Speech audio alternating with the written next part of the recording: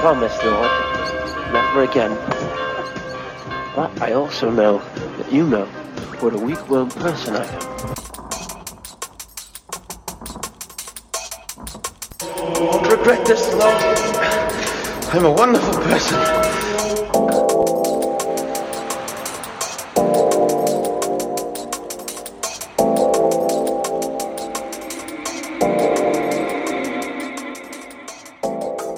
Psalm 2. Why do the nations rage, and the peoples plot in vain? The kings of the earth take their stand, and the rulers conspire together against the Lord and his anointed one. Let's tear off their chains and throw their ropes off of us. The one enthroned in heaven laughs. The Lord ridicules them. Then he speaks to them in his anger and terrifies them in his wrath. I have installed my king on Zion, my holy mountain. I will declare the Lord's decree. He said to me, "You are my son. Today I have become your father. Ask of me, and I will make the nations your inheritance, and the ends of the earth your possession. You will break them with an iron scepter. You will shatter them like pottery. So now, kings, be wise. Receive instruction, you judges of the earth. Serve the Lord with reverential awe and rejoice with trembling. Pay homage to the Son, or he will be angry and you will perish in your rebellion, for his anger may ignite at any moment. All who take refuge in him are happy. Amen.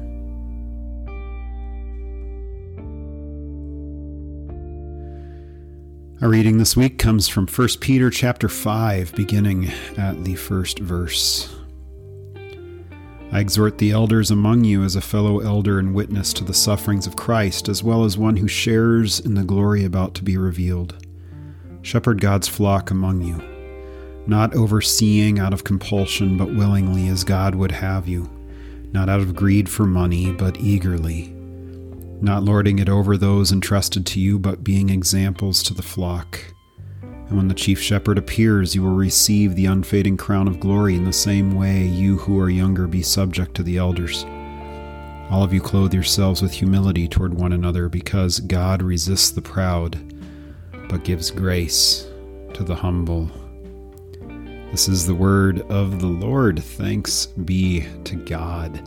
This is an interesting section here in 1 Peter, because it's almost a section that speaks, you tend to want to think that it only speaks to me, right, as a pastor, talking about elders.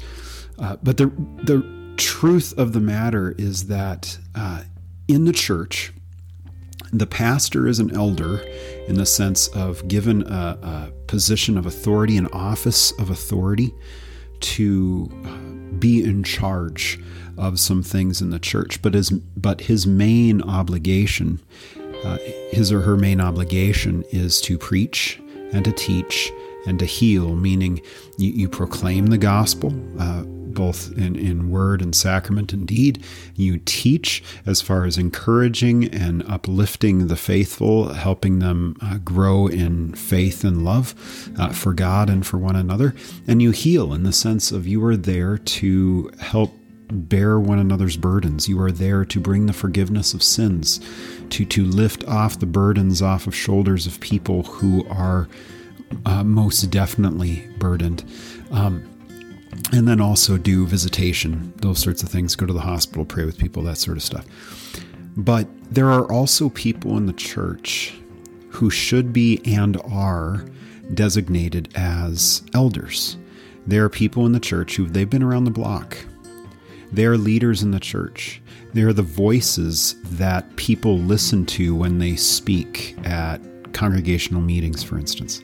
They're voices that people listen to when a decision is needing to be made within the congregation. They're the voices that people go to ask questions and even ask permission of them. And this could be anybody. This doesn't have to be a council. Oftentimes a council should be an elder board, in the sense that they should be people picked out from the congregation, picked by the congregation as more senior, mature members of the congregation, members of the faithful, those who have lived out their faith in a particular way, can be examples for others, to help lead the church, to be elders in the congregation. And so here Peter is not necessarily speaking just to pastors. He's speaking to all the leadership. So that may include you. Are you one of those leaders in your church?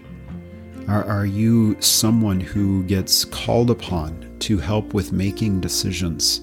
Are you one of those who gets called upon to help do something within the church? Are you one who does it of your own volition? Maybe you're one who's quick to bring forward a plan to deal with something that needs to be taken care of in the church. It can be multiple different things, but that is the role of elder.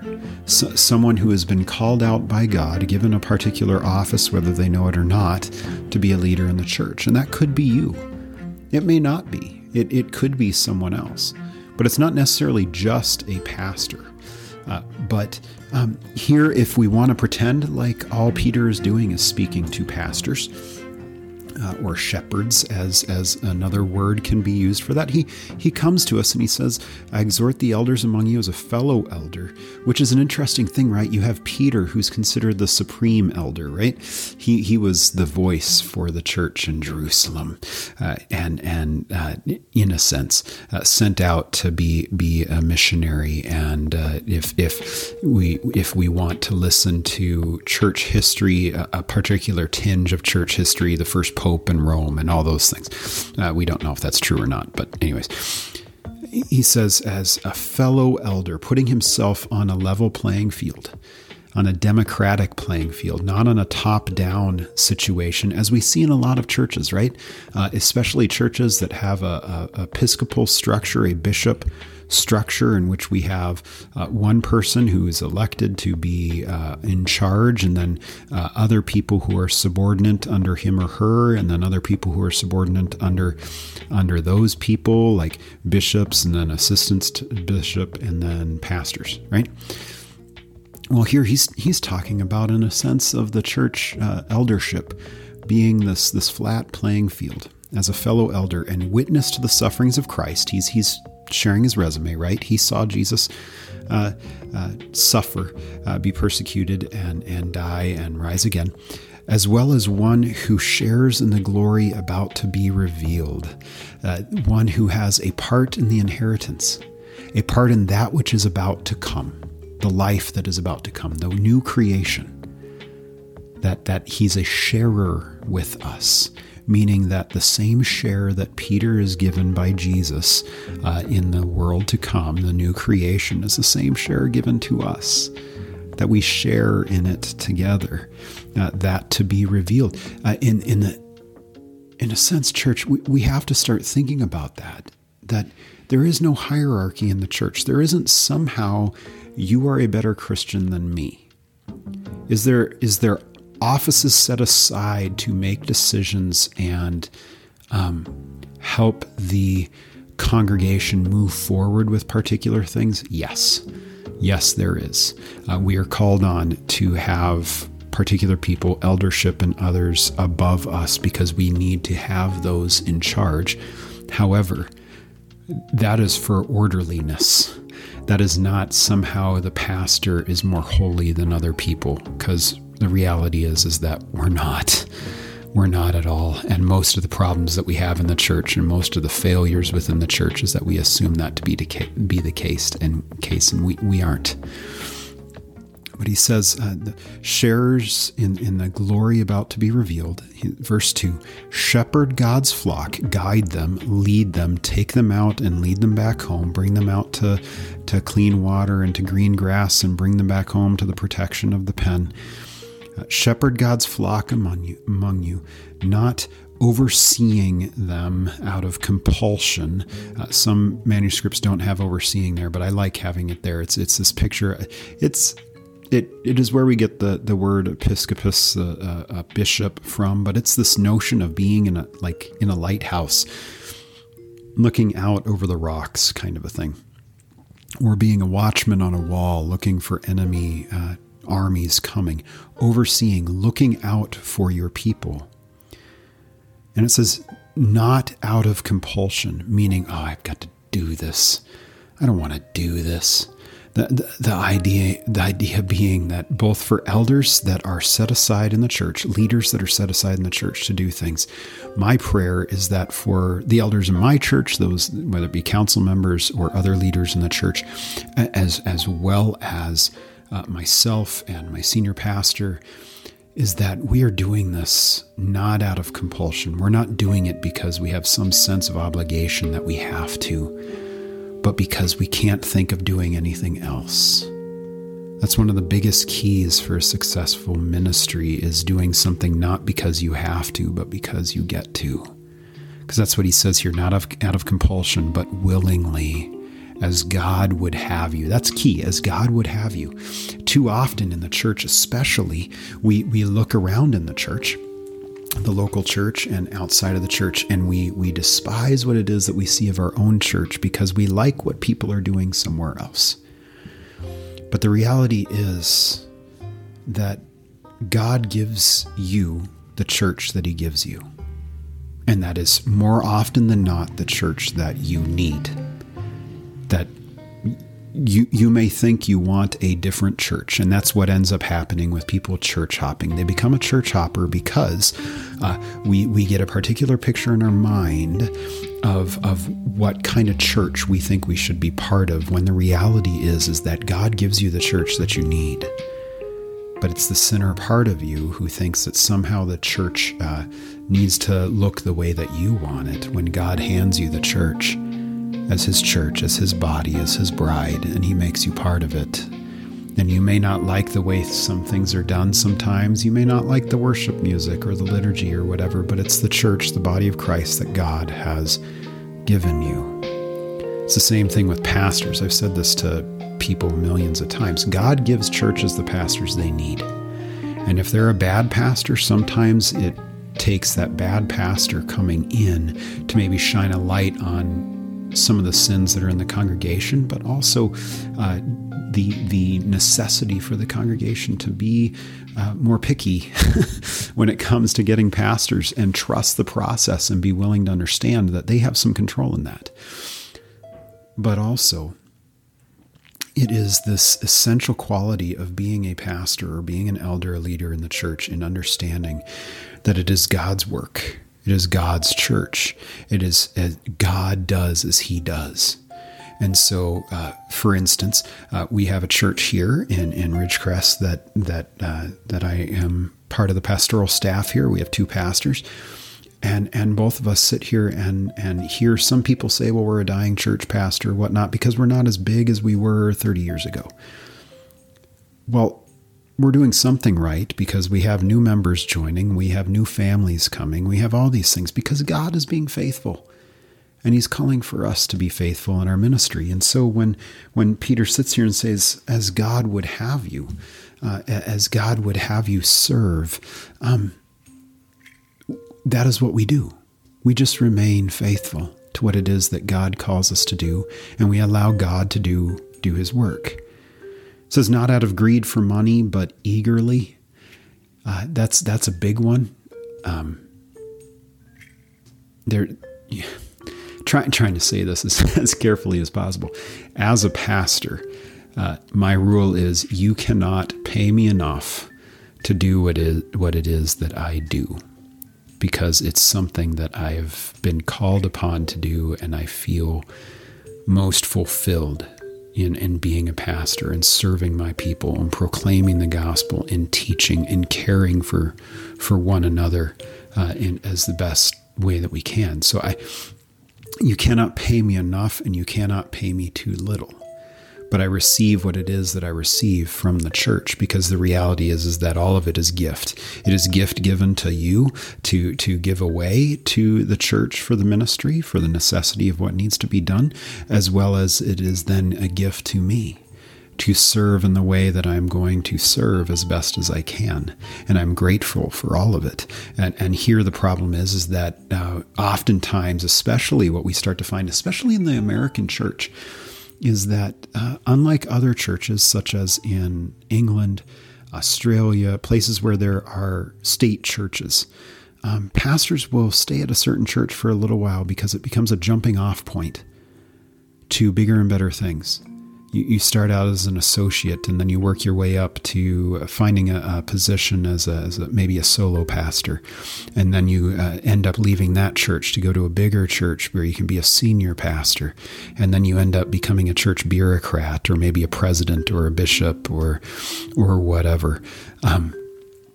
When in other structures, there's no incentive. There's no monetary incentive or anything like that to be able to do those sorts of things.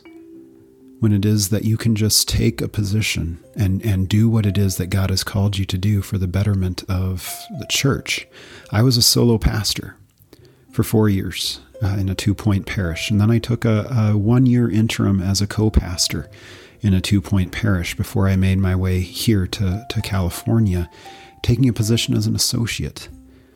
In part because I needed to take a step back. I was getting a little burnt out, but also I knew my gifts. And my gifts were around things such as teaching and families and youth and those sorts of things.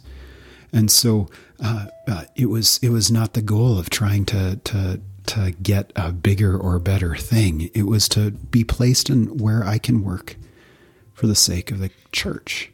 And it goes the same for us as leaders in the congregation. It goes the same for us as members in the congregation. God has called you to serve in some way, shape, or form, and we do it as God has called us, not out of greed for whether it be position, prestige, or money, but we do it eagerly because God has called and gifted us. It says, not lording it over those entrusted to you, but being examples to the flock. This goes without saying. Again, I already talked about this a little bit. It's not for us to have some sort of position of power to break people down, but it is that we're given, especially as pastors and leaders and elders in the church, we're given a responsibility to be examples of those who have been bought at a price, who have been forgiven all their sins, and able to be examples to the congregation to say, don't we have a wonderful Jesus? Let me show you how wonderful he is in the way that we live out our faith and love because of the one who has bought us, who has captured us, who has done his work upon us. And when the chief shepherd appears, verse 4, you will receive the unfading crown of glory. That's a beautiful passage. It's something that we look forward to, right? In the same way, you who are younger, be subject to the elders. This is something that probably needs to be talked about more in the church. The reality that although we are a democratic process, we need to trust the leadership that God has given us. That goes for me in trusting my counsel that I am accountable to, as well as my senior pastor. But also if they tell me that I need to do something, then I need to do it, right?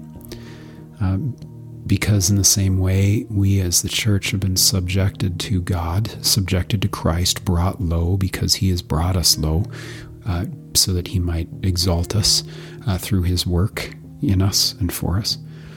All of you clothe yourselves with humility, putting on humility like a garment, putting on your humility like a coat.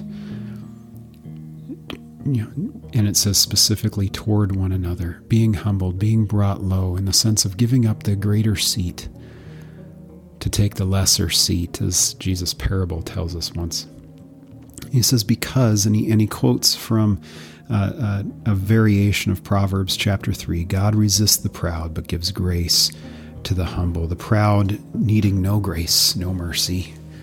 The humble being in need of all grace, all mercy. Well, church, this is the work of the church.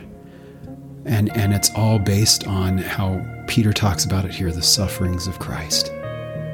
That we serve in this manner, in a humble way, in a level playing field way, in a way in which we don't exalt ourselves or think that the grass is going to be greener, because we have Christ as an example for us, who came and suffered and died.